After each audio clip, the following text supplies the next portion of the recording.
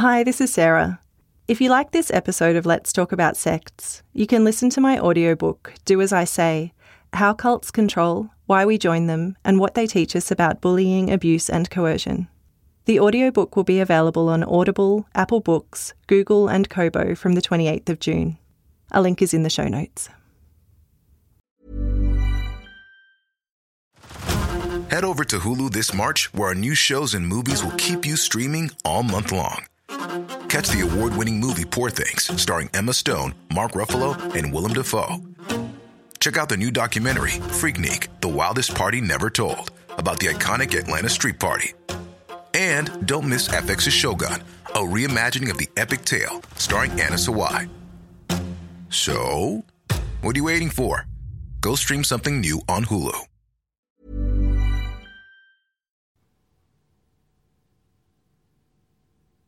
Grace Adams and Poya Alpha are two sisters from New Zealand who joined David Koresh's Branch Davidians in the 1980s along with their younger sister Rebecca. Poya left the sect in early 1990 and Grace in late 1991. Rebecca remained with the group at the compound in Waco, Texas, and perished in the fire of April 1993. Grace and Poya have recently released their memoir called Hearken, O Daughter, and I caught up with them on a recent trip to Auckland.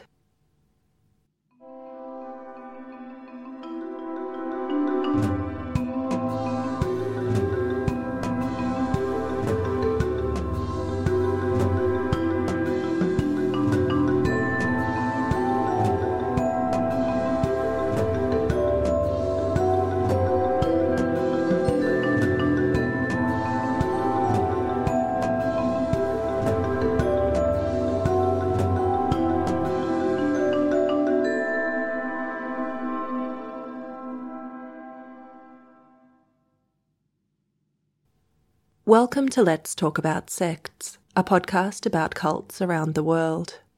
I'm your host, Sarah Steele. This month's episode is a little different to usual, as last month's two-part episode left me with less spare time than usual to work on researching the next sect. So instead I'm bringing you a fascinating conversation that I had with two former Branch Davidians on a recent trip to Auckland, New Zealand. Grace and Poya are setting up a support group for cult survivors in New Zealand, and just this year self-published their book, Hearken, O Daughter. I'll provide the links to where you can find a copy in the show notes. Grace and Poya shared with me their process in co-writing their book, their memories of their sister Rebecca, their impressions of David Koresh and how they came to be under his spell and joined the Branch Davidians, what got them out of the cult while their sister remained, and their journey to recovery. They were both so generous with their time and have hopes that sharing their experiences will help others in similar situations, as well as help those outside to understand how these kinds of high-demand groups often seem to operate. Before we continue, a content warning. This episode will deal with issues that some people may find disturbing related to controlling behaviours, emotional and physical abuse, including of children, suicide and murder. Please use your discretion as to whether this will be suitable for you and those around you who may be listening too.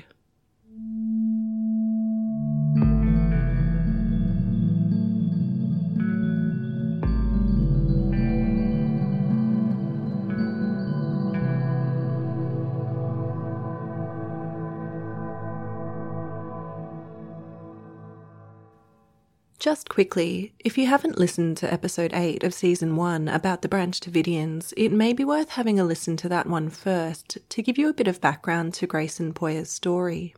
If you skipped that one because you already know a fair bit about the group, a couple of things that are referred to in our conversation relate to when Grace was confined by David Koresh for 4 months between June and September of 1991, after she began hearing a voice in her head that instructed her to do and say strange and sometimes dangerous things. Instead of sending her to hospital, Koresh had her locked up in a cabin under guard for 4 months. Grace believes that her mental condition was directly related to her experiences, and in Hearken, O Daughter, she says, quote, "There were a lot of horrible things that happened to me during my confinement which are too graphic for me to mention. These and what I tell in my story are what caused me to behave in a psychotic way."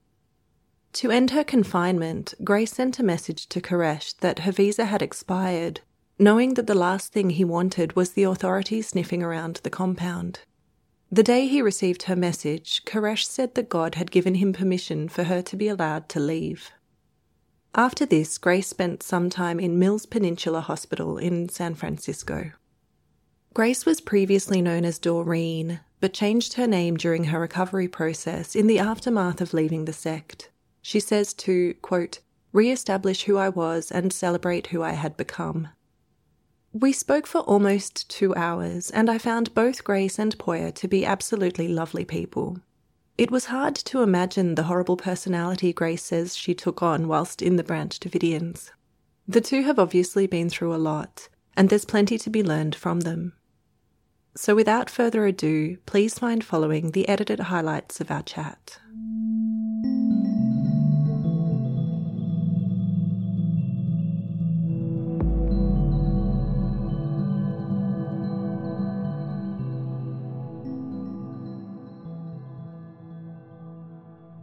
Do you know what hearken means? Hear. Yeah. It's to listen and to pay attention, to behold even. It's an old English word for those, hearken, listen. Because we used Come. King James, so that this term was used a lot and used to justify why he could take any woman, As his any wife. girl as his wife, because of this.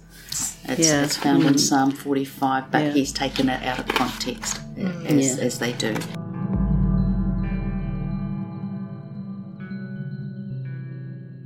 The first question I had was, how did you come upon the decision to write the book?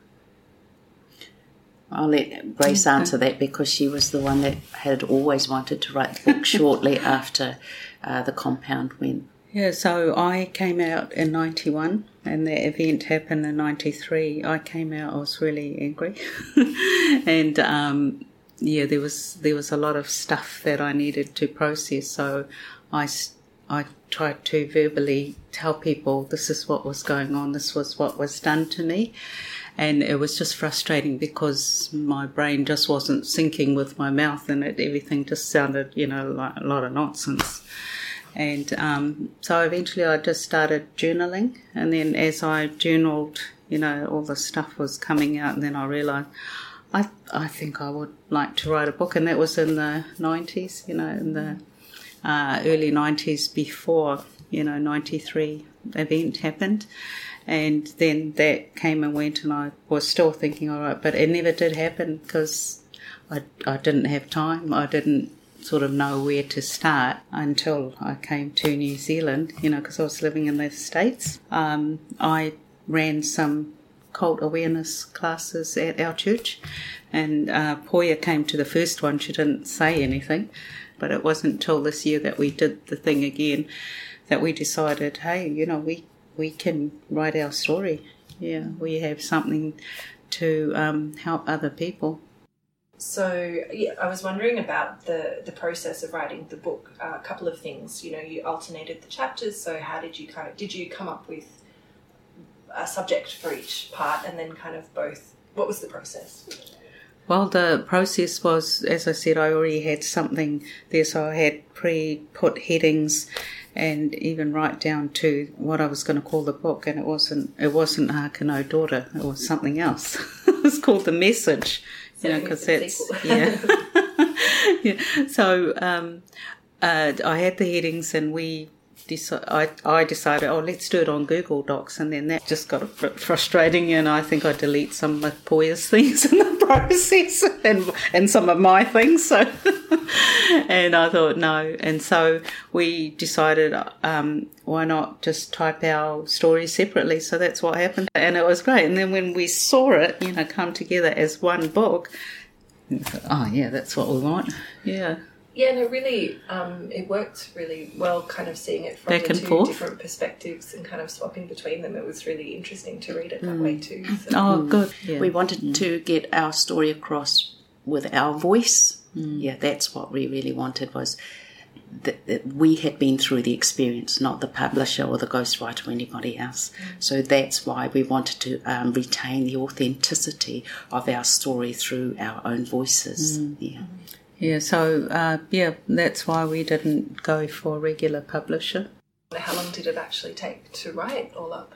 I would say about a year and a half. We had probably written the most within 7 months.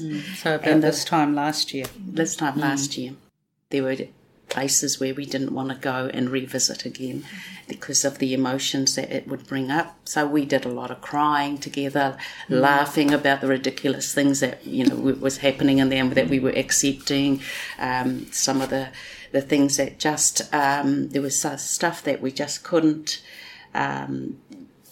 verbalise and put into words. So we had to just get it all out and talk about it first before we could write about it. And once we started excavating those areas, we felt less what would you say there? Less burdened. And we felt we could freely write it without getting too much detail in the book. We felt it was part of writing the process was to unload and download and be healed and get the stuff out of our system, because we knew there were things there that we had kept to ourselves, but we needed to get out, and we were being together was the best way that we could get it out, because we knew what we were talking about. No one else did.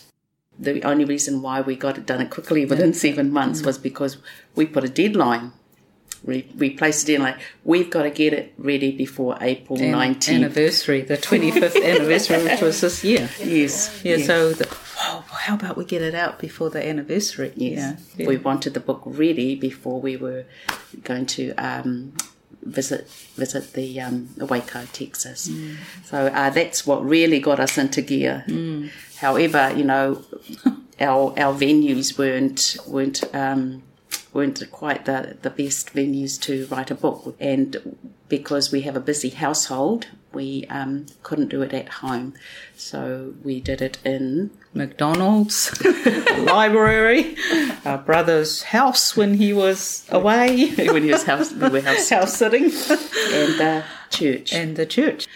It just goes to show you actually can write a book, on the run, so to speak. And we were both working full-time, 9 to 5. Yeah, so everything was about the book.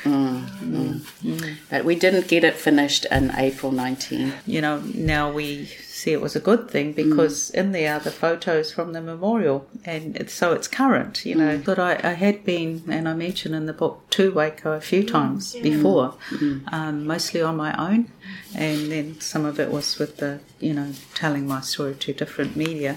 But that was the first time Poya had been back, so it was since 1990. In 1990, so that was a long time after. How did that feel for you? I felt okay. I felt I had moved on. I felt excited that I was going to see what it was like now. I knew it would be different, and it made me stand there and have a sense of, okay, this is where it ends. It was closure for me, And I also felt, just wondering what would have gone through Rebecca's mind as I stood there looking our at sister. Our sister, and how now there's a chapel there that's been built over the ground where the compound had been. How she would have felt in those last moments of her life. So it was closure, and I was really thankful that I was able to have that opportunity to just go and leave everything that was connected with the group right there. So I wondered if you feel like it, don't feel obliged, but if you'd like to share a bit with me about who she was and what kind of a person she was. I know her better than Grace did, because this was before Grace came back from her overseas trip. I was with Rebecca most of the time, and we did get quite close. So what's the age differences then? So there's 8 years between Rebecca and I. Yeah. And so there'd be 10 years with you and Rebecca. So it's about just under 10 years, yes. She was just such a fun, loving young woman, yes. And she was just so adventurous and sometimes daring, in her spirit of adventure. But, yeah, she was somebody that I would loved being with and enjoyed. And she would watch me as a mother, because I had two young boys then, and she loved spending time with her two nephews, who were about 3 and 5 at the time. She looked up to me a lot. I feel that she saw me as a mentor. She was very, very close, and so that was her nature, was to learn as much as she could, watching me as a mother, as a leader, and as a Christian. She took on the same faith as I did, knowing that the Lord Jesus is her Saviour, and that God is the ultimate one that she needs to give her allegiance to, and also provide her purpose and plan in her life. So that was basically her ideology, I would say. Was just to follow her Saviour. It's a paradox in the sense that this is what actually drew her into the group, the same way it drew me, the same way it drew Leslie, the same way it drew Grace. I didn't fully see that beauty which Poi had seen in her prior to, joining the Davidians. But, she was a lovely, loved life. She probably would have had her own travel agency by now, because, she liked to travel as well, like me. You were also her surrogate mum as she was growing up. So that's in the Samoan culture, we help with, our siblings, because our mum was working, our dad was working, so I kind of raised her, so I was, there, and she was, took care of her, and then, as I got older, I left and did my travelling, and so she pretty much had her teenage years, tweens and teenage years with you. Yes. Yeah. Oh, and thank you for asking that question, because we don't often talk about her when people interview us, and I think it's nice to sort of give her that honour and sharing who she really was before she became the cult personality. How much did you feel that he really believed in what he was teaching, and how much do you feel was a manipulation of someone who was just kind of feeding off of the power of having these people under him? Did you have any impression of that at all? Both of what the former and the latter of what you shared, both applied. I believe he was genuine in his early days of wanting to do what was right and fulfill his purpose in life. And as time went on, and we can say that because we were there in 1986. Then we went back in 1990, 4 years difference. We noticed the difference, yes. So he was not the quiet, mild Bible study prophet that he was in 1986 when we went to Waco in 1990. He was not the same person. So there was that transition time that we weren't there.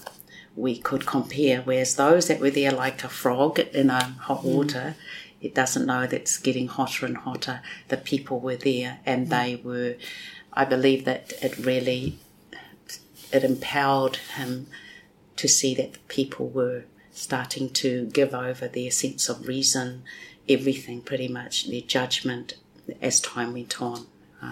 So that manipulation came out. Like, I couldn't believe he was showing Jim Jones movies too. While I was there, I didn't go see it, but Rebecca told me that, she was in his room and they were watching, the Jim Jones, and he would say to them, "Oh, we're not a cult, there's just no way we're not a cult." So, while he was showing them the Jim Jones tragedy.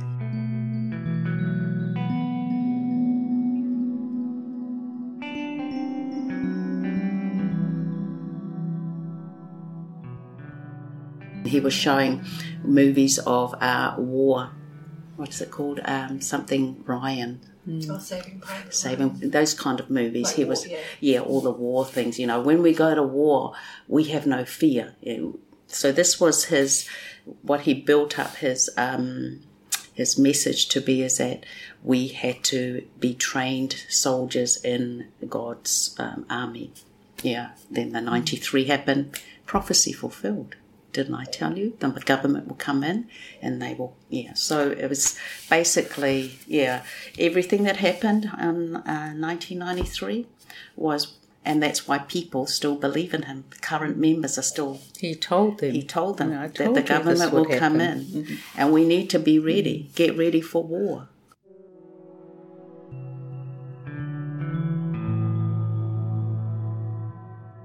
Yeah, so I think initially the intention was good, but I guess power corrupts, and you could see how people were just giving over stroking the ego, their properties there, and so in came the mind control, the manipulation, that narcissism.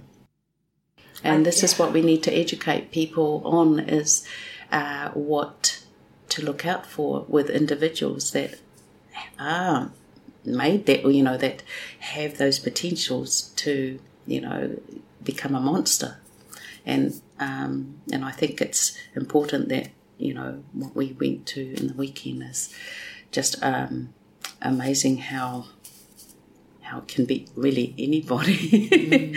The fact is, it can be, we have the potential, everyone has the potential not only to be vulnerable but to become the bully. Yeah, given the right circumstances. Yeah. So, you have broken up in your relationship, vulnerable, your marriage, you've been abused, dies, you've been abused, nowhere to live, you're away from home, strange town, these nice smiley people come, they talk to you and they do favours for you, and then all of a sudden, your defences that you would normally have in place are gone. You thought, well, these people are nice people, so I don't need to be suspicious of them and their intentions. And I think that's a really good point that a lot of people miss as well, is that almost every time all of these groups are full of really wonderful people and who are genuinely wonderful. No one joins a cult. Nobody. On purpose. Yeah. They join what they see, what they hear. They're good things. And then all of a sudden, before they know it, their boundaries and everything that they valued, they've been stripped away gradually. And they see all these people who they care about and respect continue to maybe exhibit behaviours that they would usually disagree with. Yes, and then they're accepting of it. Yeah, it's cognitive dissonance, they call it. Yeah, where you see what's wrong inside you, the real you can see it, but because you've been conditioned now through the manipulation, sleep deprivation, control of your diet, time. Even down to the very personal things like how much toilet paper are you allowed to use, that kind of thing, and you're living in the environment and you see everybody's conforming. You're the only one that's thinking different. No, I must be, I've got to join them. That's that group dynamics as well. And another thing is that you've got your own family in there and they're doing exactly what you feel that, it's wrong, but maybe I should stay in for my daughter, my son, my sister, my brother. Yeah. So if you have a narcissistic predator, he knows all the ways and how to, deceive, manipulate, and exploit. And then when he's got you, it's just any time now. It's just he will take you down if he sees that he's going to be taken down, and that's what Koresh did. As soon as he knew he was in the corner, he wasn't going to let any one of those people out because he knew what was going to happen to him. They're going to suffer the same fate as him. And rather than let them out, he was going to keep them in. They were trained to the point where, like the Jim Jones thing, you don't go out unless I tell you go out. So they were trained to that point where until prophet says go, we don't go. However, there were the few that did come out. Fortunately, they had sent, they were clear enough to know it's burning, I need to leave. Here was the mothers of those children and the other adults that stayed and children, they knew, well, David didn't say go, so why am I going? I need to stay. He had let some people out before that, though. Right? He did, yeah. He let out some of the children of some of the members that had died, and also his own children. and some elderly women. Yeah.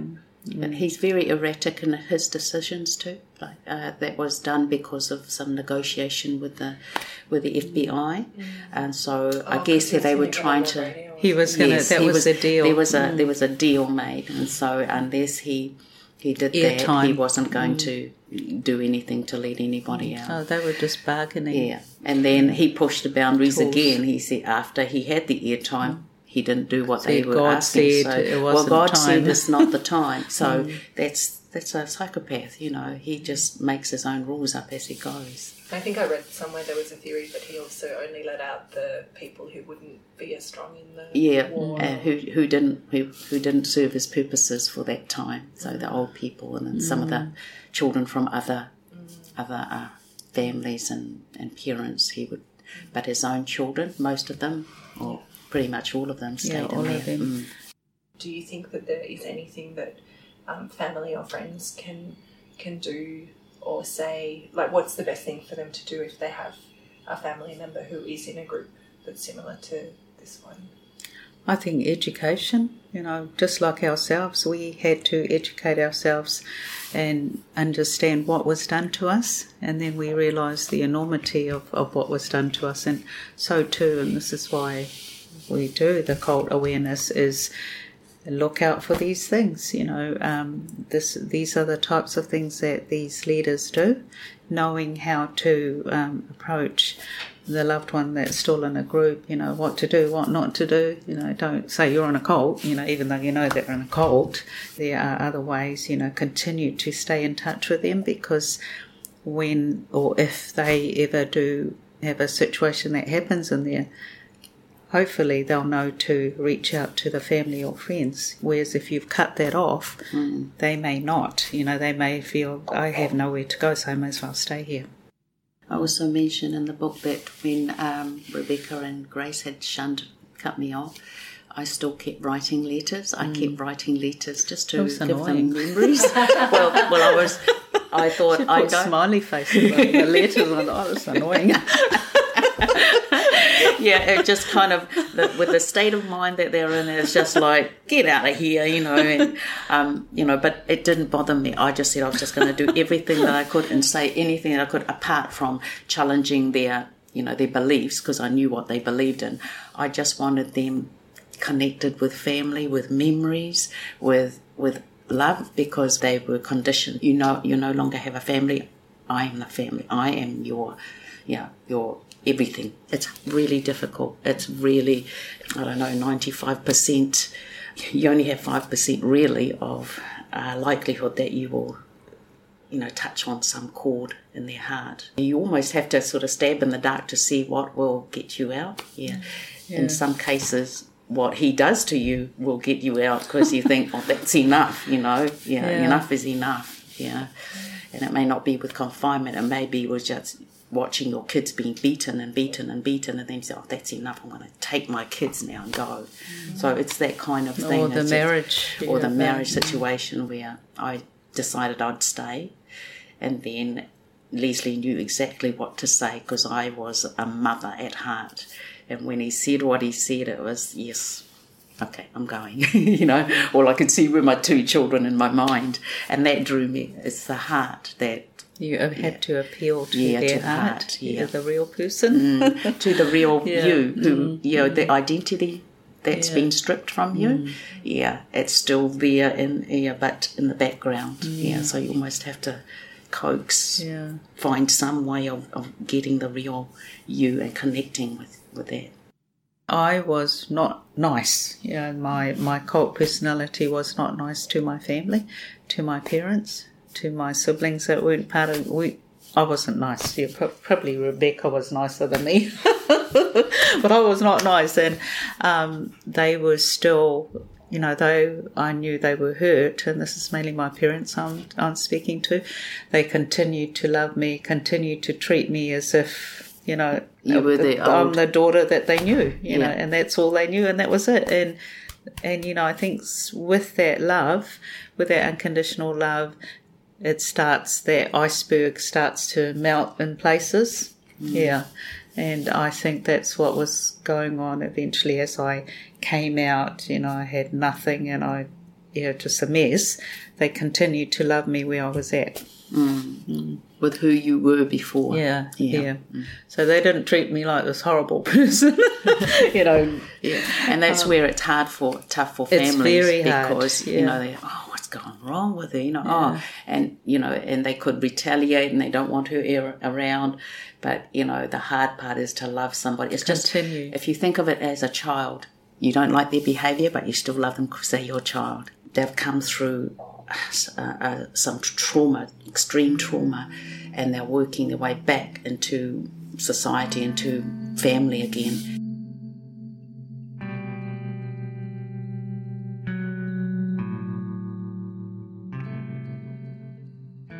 You both mentioned animals as helpful to your it's great. recovery.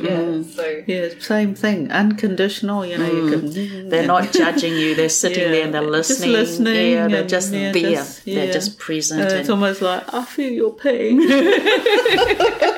and also the fact that we look after them, you know, we're feeding responsibility, them. you know, get back it takes you outside of learning responsibility. What you're going through. You get out of your head and care for something else. I think that's where it starts to stop you from poor always me and looking inward and thinking, it was hard done by.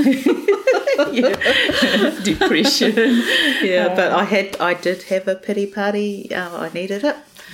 But when I got bored with it, you can only go for so long. What else can I do?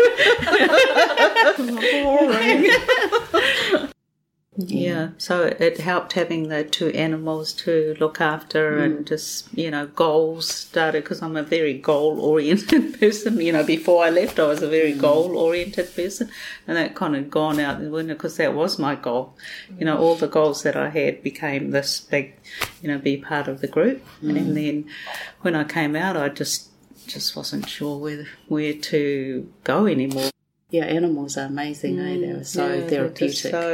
So all these little things really help, you know, the music, the instruments. And then a change in career, you know, that was a good thing, because before Waco came, I was just temping because I needed to be available to leave just like that if we were told. So that's why I never held a permanent job. And so that eventually came into the picture, you know, change of career, and that was good. When I was playing the guitar and you were unwell? Oh, that was really good.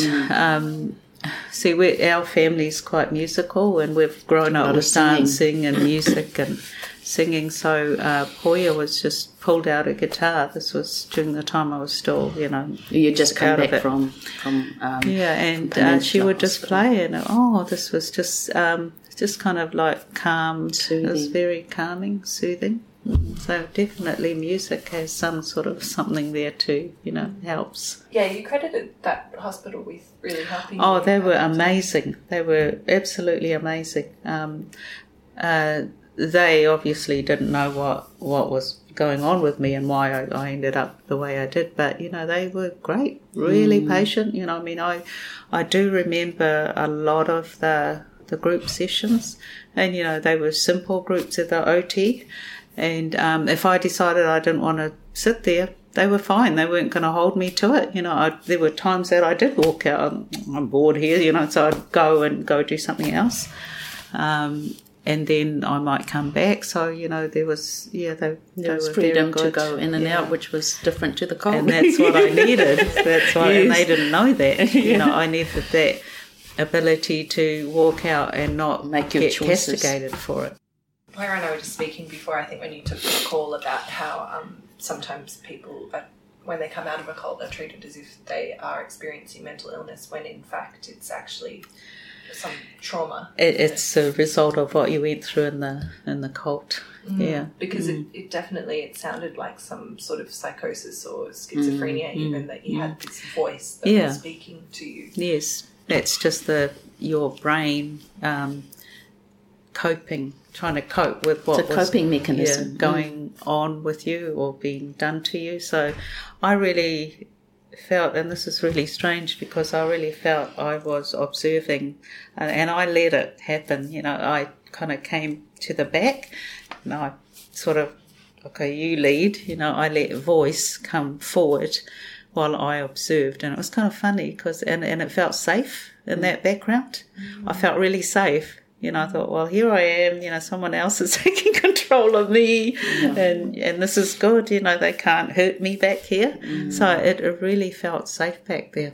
And it was the letting that other part of you take control. It was that voice could make these decisions that you that's right. And the funny thing was, voice was very bold, doing things that I wouldn't dare do.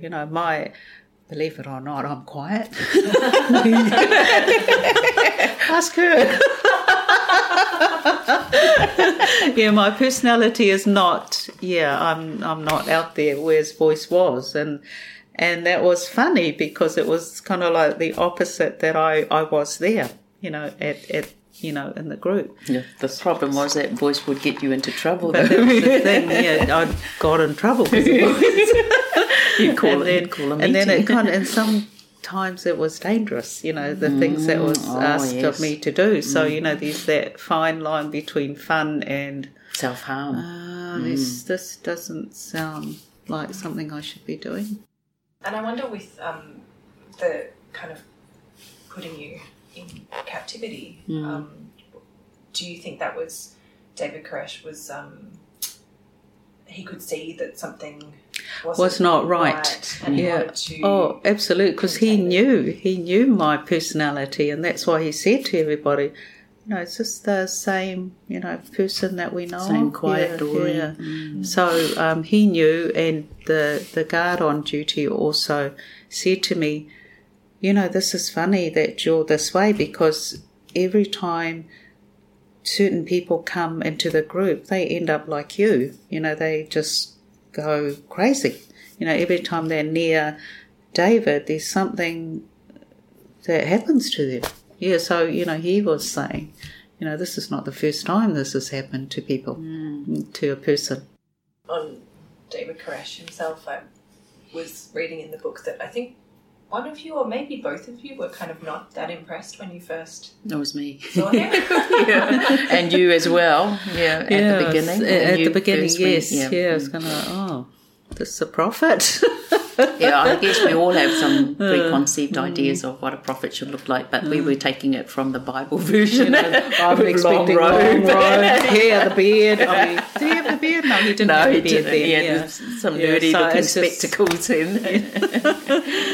Preconceived ideas. Yeah. He was nothing. I mean, how y'all doing? Twang, But no, it was definitely not my idea of what a prophet should look like. But then, hey, what is it? As soon as he started about the Bible, it's kind of, okay, now I get it. I know exactly why they're drawn to him.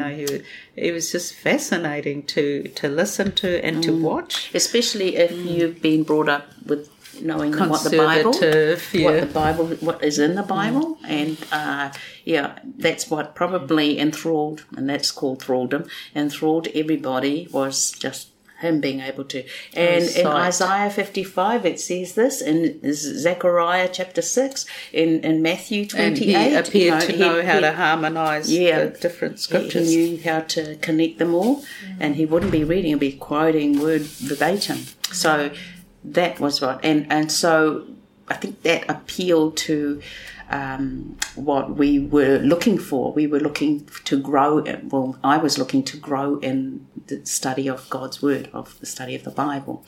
And here was someone that, I knew it from back to cover. And I thought, I can do this. But then it came down to the mundane things. I just wasn't sure how how to connect him, especially when I knew the qualities of the Lord Jesus Christ as being mild and meek and also loving and caring and have empathy, sympathy, and all the love qualities. It just didn't seem to match, and that kind of got sort of covered up with what we were hearing and watching of him, what he could do. So thralldom through us, and he was a real actor too. He was a drama king. He was amazing to it. He could do switch from one emotion different to the roles. next. He would play different roles, and it was just like watching an actor. Everything. Because I'm very visual, and as he was out there acting the different parts of the Bible and how people reacted, he would actually bring it all out, and we were just sitting there, amazed, So, he's this hippie-looking guy, and he's got all these different giftings, talents, and he was using them, to draw us in, and he did. And there were also times where he would show his compassion. There were times when we would be, our shuttle bus was travelling from California to Palestine, Texas, and he'd see some homeless person. He said, just to stop the bus, and he'd just go over and does anybody got any food for this young lady? And that's the kind of thing that drew us. We thought, wow, love.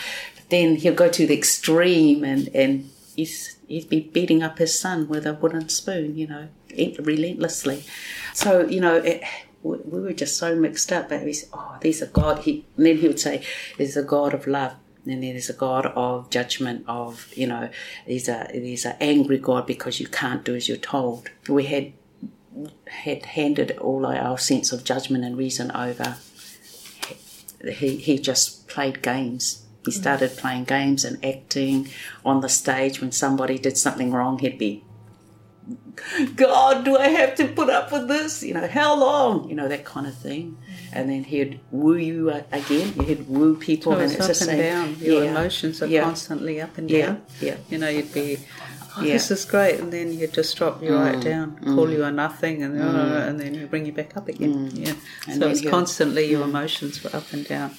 Information got to him, and you wonder, how did he know? Of course, somebody told him, And those things, those personal things that belong to you are no longer personal. When your own personal boundaries are first moved further and then broken down, you're a puppet.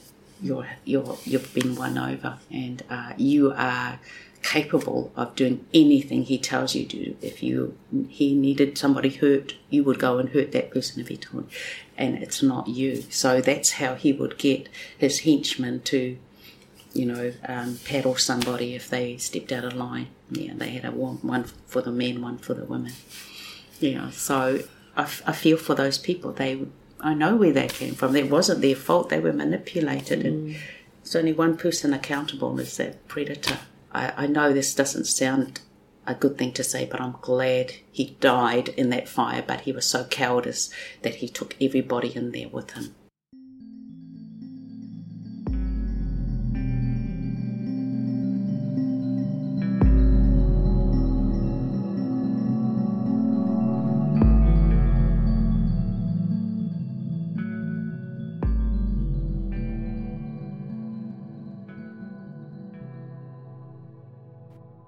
This was a very tragic thing that happened. Yes, we both got wounded in some way as a result. However, I'd like to say that through the pain and through the hurt that we've gone through, we're in a position now to help others who are needing any sort of help in this area. We're in a position to be a resource, and I've always wanted to be a resource, because in New Zealand at that time there was a cult watcher here, but they were just starting up, so they weren't equipped to help us. So we had to try and figure out our own way, and if we can be a resource that we've never had, I think this is a good thing that's come out of all this.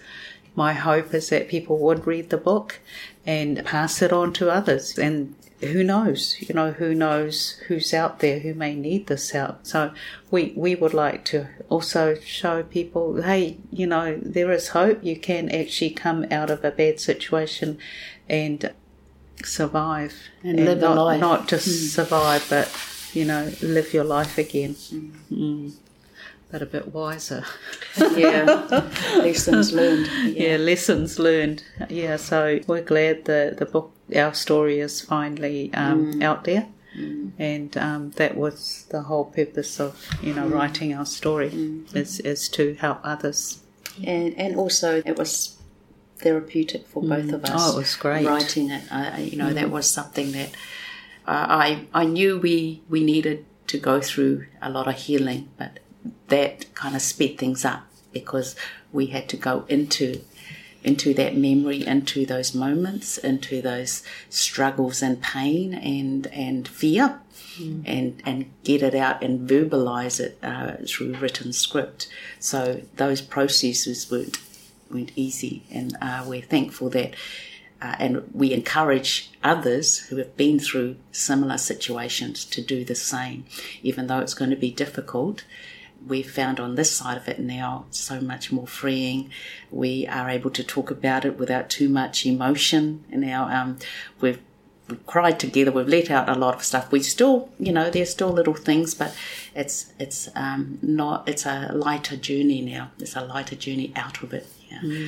And we're thankful that we did it. And we're just so excited that we can give this resource to those that will be able to relate to it, because every group may be in a different context, but every group went through the same kinds of manipulation, exploitation, and fears. Yeah, I was also thankful that Grace had pulled me in, because I had kept a lot of stuff to myself and I didn't want to talk about it.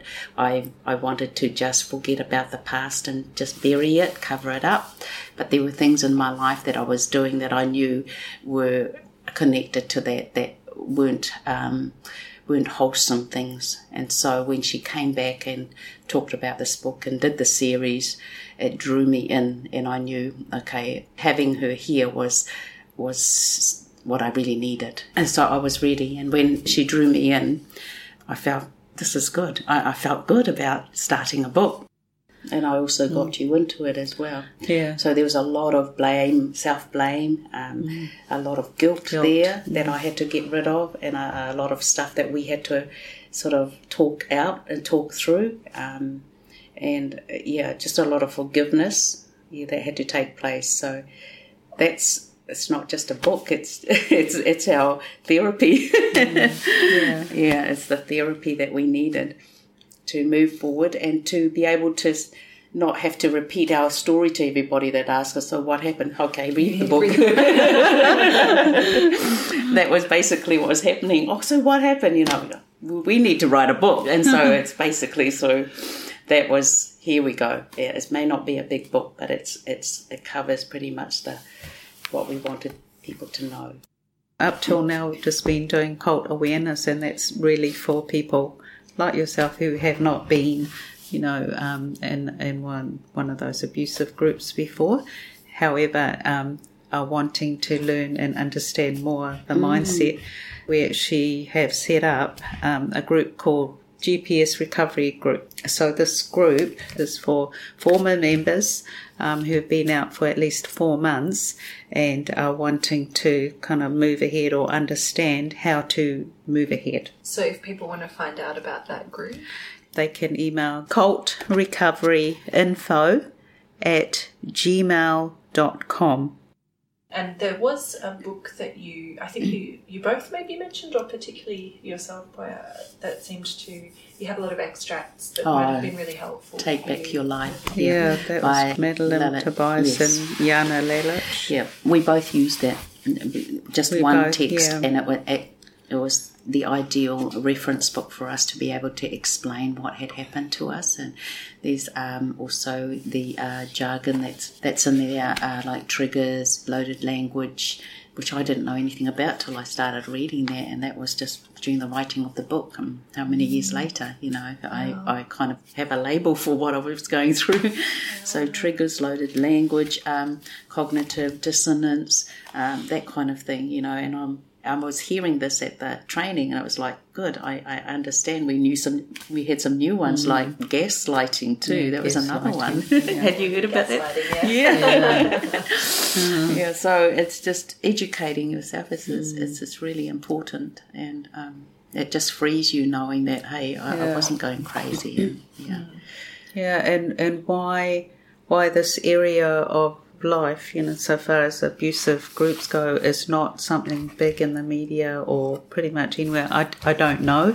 Possibly it's that shame, that's attached to it, that I could be sucked in so easily, which really you're not. Yeah, it's our hope that in starting these groups, people know, oh, okay, Cult Recovery Info, that's where I go, that's who I contact to find out how I can be helped. A resource for New Zealand. Mm-hmm. Yeah, I think it's needed here. We don't have one of these groups here. I was just going to Australia for this conference. It was really good to see, psychologists, and they run these once a year, and they're recognising it there, whereas here it's very covert and sort of complacent about groups, and yet we know of quite a few that are coming through, have the potential. Yeah, so Lalich and Tobias, they're two authors that both came out of different groups. Oh, they do? They're both former members of different groups, and they've written this book. And so they refer a lot to the gurus of cult research, which is Lifton and Margaret Singer. I initially, when I was going to write my book of my own, I was going to call it The Message, because we always referred it to. But as time went on, I kind of had this in my mind, this is, and I thought, we'll just call it Harkin O'Daughter. So I guess it matches with three sisters from New Zealand, Trapato Waiko, only to return. So the three sisters were daughters of someone else, and he's calling us into his realm. If you look at the pose, we talk about arm in arm, walking out arm in arm, during some of the... when we went to the chapel, when we were walking through the airport terminals. Arm in arm. It's just that bonding through, and us walking away towards light.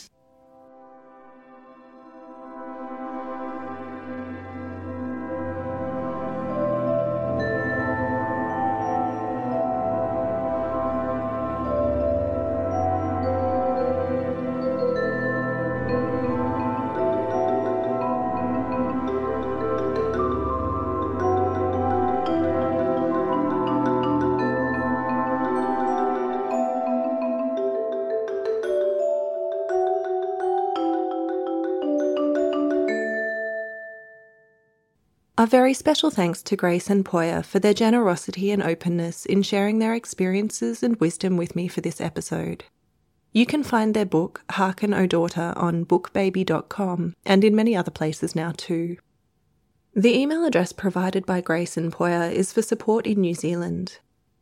If you've been personally affected by involvement in a cult or would like to support those who have been, you can find support or donate to Cult Information and Family Support if you're in Australia via www.cifs.org.au, and you can find resources outside of Australia with the International Cultic Studies Association via www.icsahome.com.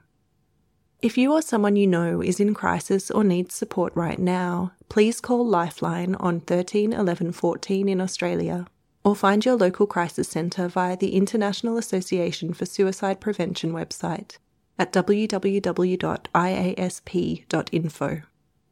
Let's Talk About Sects is researched and presented by Sarah Steele. Sound design and music is by Joe Gould.